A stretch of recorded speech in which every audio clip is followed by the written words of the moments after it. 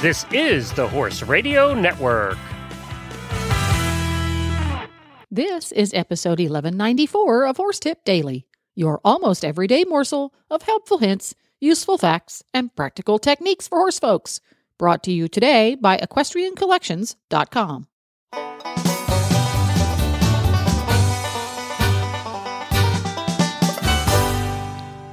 Greetings, horse people. Coach Jen here, and thanks for tuning in to Horse Tip Daily. Today's tip features driving radio show co-host Glenn the Geek and a little help from Susie from the American Driving Society, and they're going to discuss a list of good-to-know tips to make your carriage outings safe and fun. And we'll get right to our tip after this from EquestrianCollections.com. Well, hi, everybody. Coach Jen here from Horse Radio Network, and I'm with Debbie from EquestrianCollections.com. And once again, she's got our product of the week from EquestrianCollection.com. What have you got for us, Debbie? Well, hi, Jen. First, I want to shout out to some of our fans out there who mention on their emails to Equestrian Collections that they listen to the radio show and that they enjoy it. So keep those comments coming, and any suggestions, let me know. This week, I want to feature the Noble Outfitters Wound Care Large Animal Spray. This stuff works. It is so good, and we have it in 8-ounce and 5-ounce sizes. It's very safe. I mean, when we first had a rep come by, she puts it on her apples because she's allergic to stuff that they put on the apples in the store. It's food grade. It's safe for eyes, ears, nose, and mouth. And it doesn't, like in the winter, some of the similar items can't deal with the cold weather. This is fine in cold weather. And I'm telling you, it works. You know, I do a lot of trail riding, and my horse gets ticks, and I take them off every time. But sometimes they leave a little bite mark, and I have used this thing, and I'm telling you, overnight, one day he put a little boo-boo on his head at the hay bunk, at the round bale bunk, put this stuff on. By the next day, it was almost healed. I'm telling you, this stuff is great. I certainly recommend trying the Noble Outfitters Wound Care Large Animal Spray. Keep it around your farm. Use it on those little cuts and abrasions that come up, you know, when they hit themselves boo-boo and stuff like that. Excellent stuff. Give it a try. There you go. Recommended from Debbie, who has lots of horses who are just as good at getting boo-boos as yours are. The Noble Outfitters Wound Care small and large animal. They have it in the foam and the spray at EquestrianCollections.com.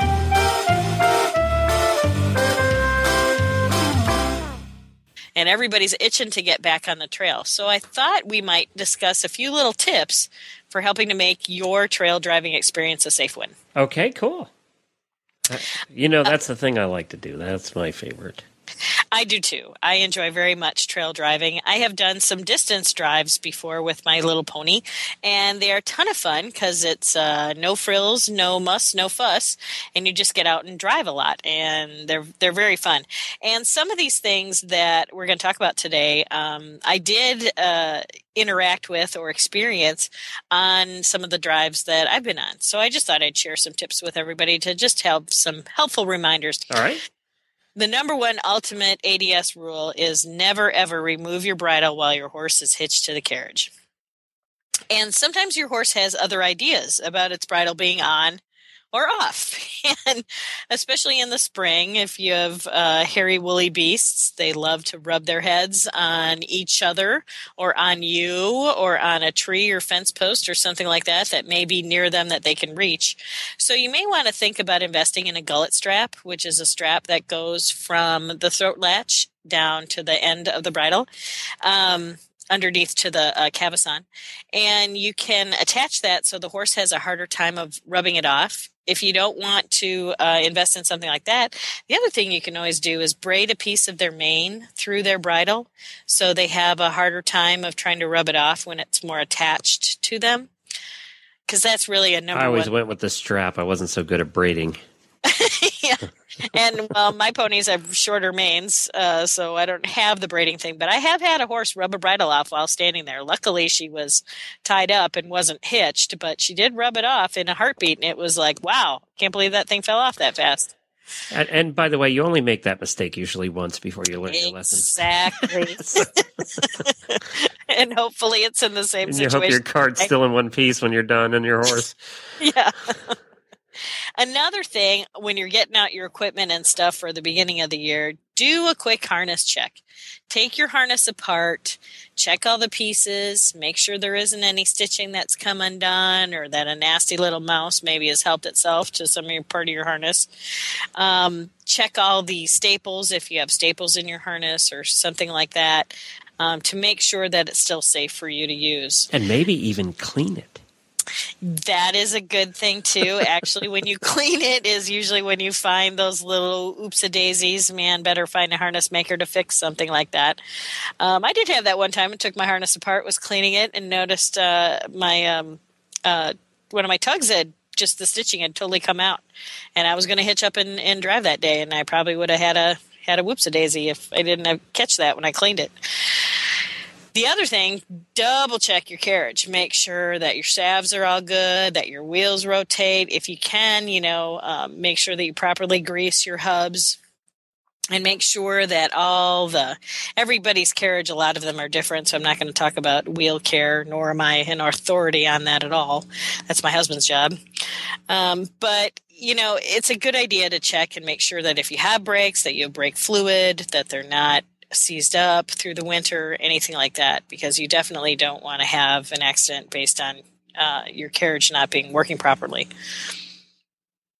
I violated one of these. I'm looking at your list here. It says, do not lead your horse from the ground while it is put to a vehicle. I think we've all done that.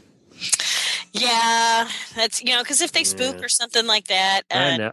I know why you're not supposed to. I think we all know why we're not supposed to do a lot of things, but sometimes the rules get bent a tad, and we just want to have that chance to remind ourselves that, expect the unexpected and be prepared so you can drive again another day. A trainer up in Massachusetts area, Mark Johnson, I think he's been on the show, in fact. Yep. Mark told me a saying one time that I remember very well, and it's very cute. It says, a good day of driving is a day that you can reuse your equipment. So it makes sense to take care of it and make sure that it doesn't get broken because of some inadvertent thing that you forgot. We actually, depending on where we were going, we'd put the bicycle flag up. Just because we had so many hills, if somebody's car came over the top, and didn't see you, you were done. So bicycle flags are great. Even now, they have these great little clip-on strobe lights for bicycles. Yep. That fit perfect around the piping on a carriage. I use them all the time on my marathon vehicle. I just attach them onto the back of my carriage. So I've got little flashing lights on the back.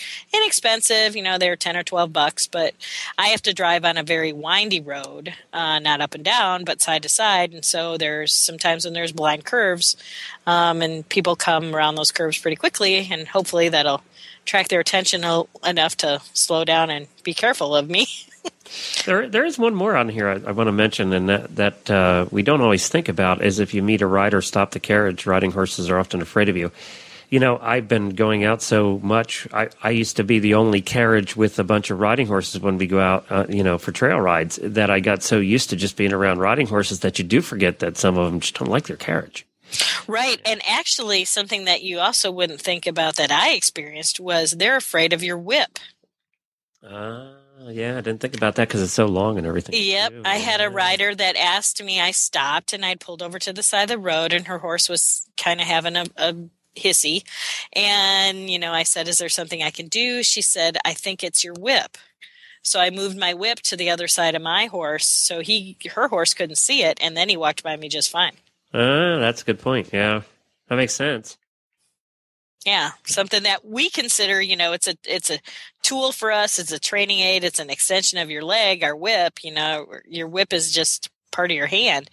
To another riding horse, they may have never been worked with in that sort of respect, and that snaky thing out there might be a little scary for them. Right. Well, these are all great. Now, where can people find the rest of this list? This is a list that's provided by the American Driving Society, and it's on the Trail Guide page. Okay. On the American Driving Society website, americandrivingsociety.org. Well, there you have it. This podcast was made possible through the generous support of EquestrianCollections.com and listeners like you. This is Coach Jen, and I'll be back again soon with another tip. So until then, go ride your horse. The Horse Radio Network and the Horse Radio Network hosts are not responsible for statements of guests or their opinions. Use your own judgment when listening to the tips provided by the experts on Horse Tip Daily.